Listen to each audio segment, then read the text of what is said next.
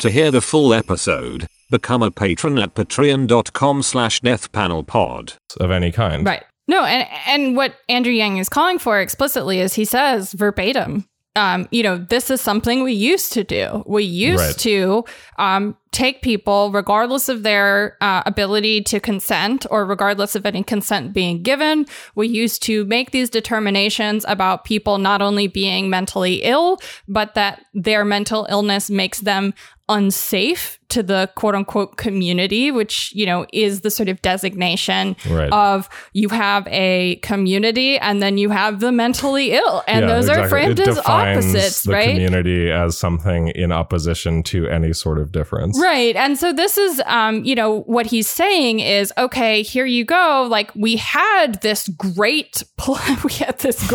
Oh my God, I can't believe I'm saying this. We had this great plan where we used to scoop up all the quote unquote crazy people and throw them into an institution and medicate them until we got them to agree to be released on their, medications. Well, in reality, what he's talking about is a system where we systematically warehoused people, most often for being poor more than anything else. Right. For being poor, for being intellectually disabled, for, being borne down upon by the full weight of capitalism, right? And then reacting to the immiseration being caused by capitalism, and that reaction being deemed unreasonable. They're therefore crazy, dangerous, and they need to be removed from society. And in actuality, most of those people who were deemed crazy and dangerous and removed for the sake of society were never, ever let out.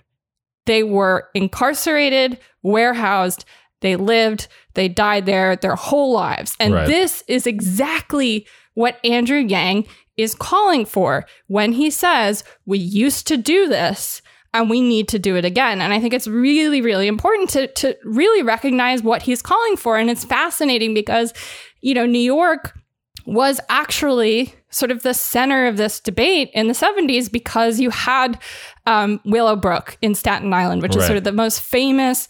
This is where Geraldo Rivera went and did the expose. This is like, what got the Kennedys involved in intellectual disability advocacy for their, sister. And this was like this whole big national story about just in these facilities, in these institutions, not only the abuse and neglect, but the real issue of austerity, right? What was going on with the fact that these buildings were in disrepair, conditions were disgusting, people were dying, people were left to die. It was absolutely inhumane. It's very similar to, how a lot of prisons are now, right? Prisons and jails have similar conditions. And, what we've done is, in the 70s, we made a decision that those facilities were inhumane, but that prisons and jails could continue to operate this way.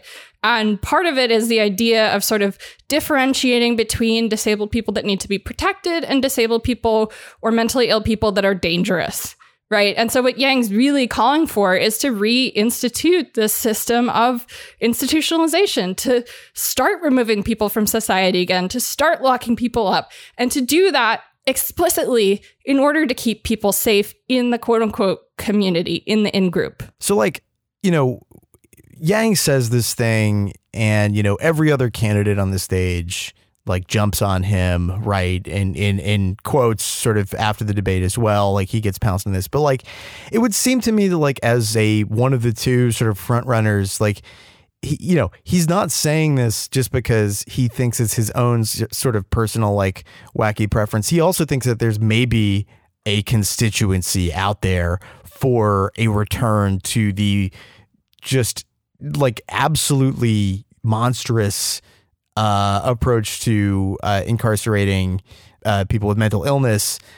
How does that coalition, where does that constituency sort of come from, historically be? I mean, if you could basically go all the way back to the first uses of the word madness to sort of differentiate illogical behavior. I mean, since the 14th century, the church has basically set out this definition of madness as being a sort of a a pathological irrationality, right? And that's actually sort of the basis for where saneism and in particular what Liat Ben-Moshe calls carceral saneism comes from.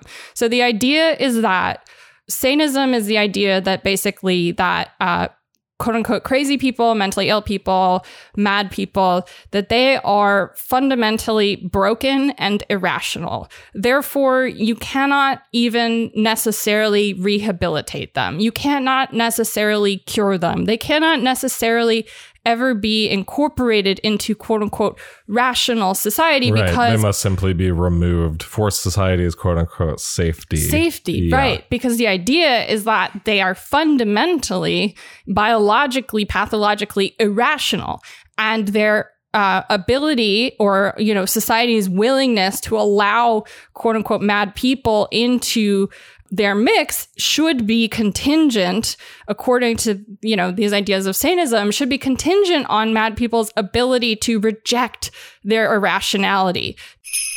To hear the full episode, become a patron at patreon.com/deathpanelpod. You'll get access to this and the rest of our catalog of patron-only episodes, and be the first to get a new patron episode every Monday when it drops. With love, the Death Panel.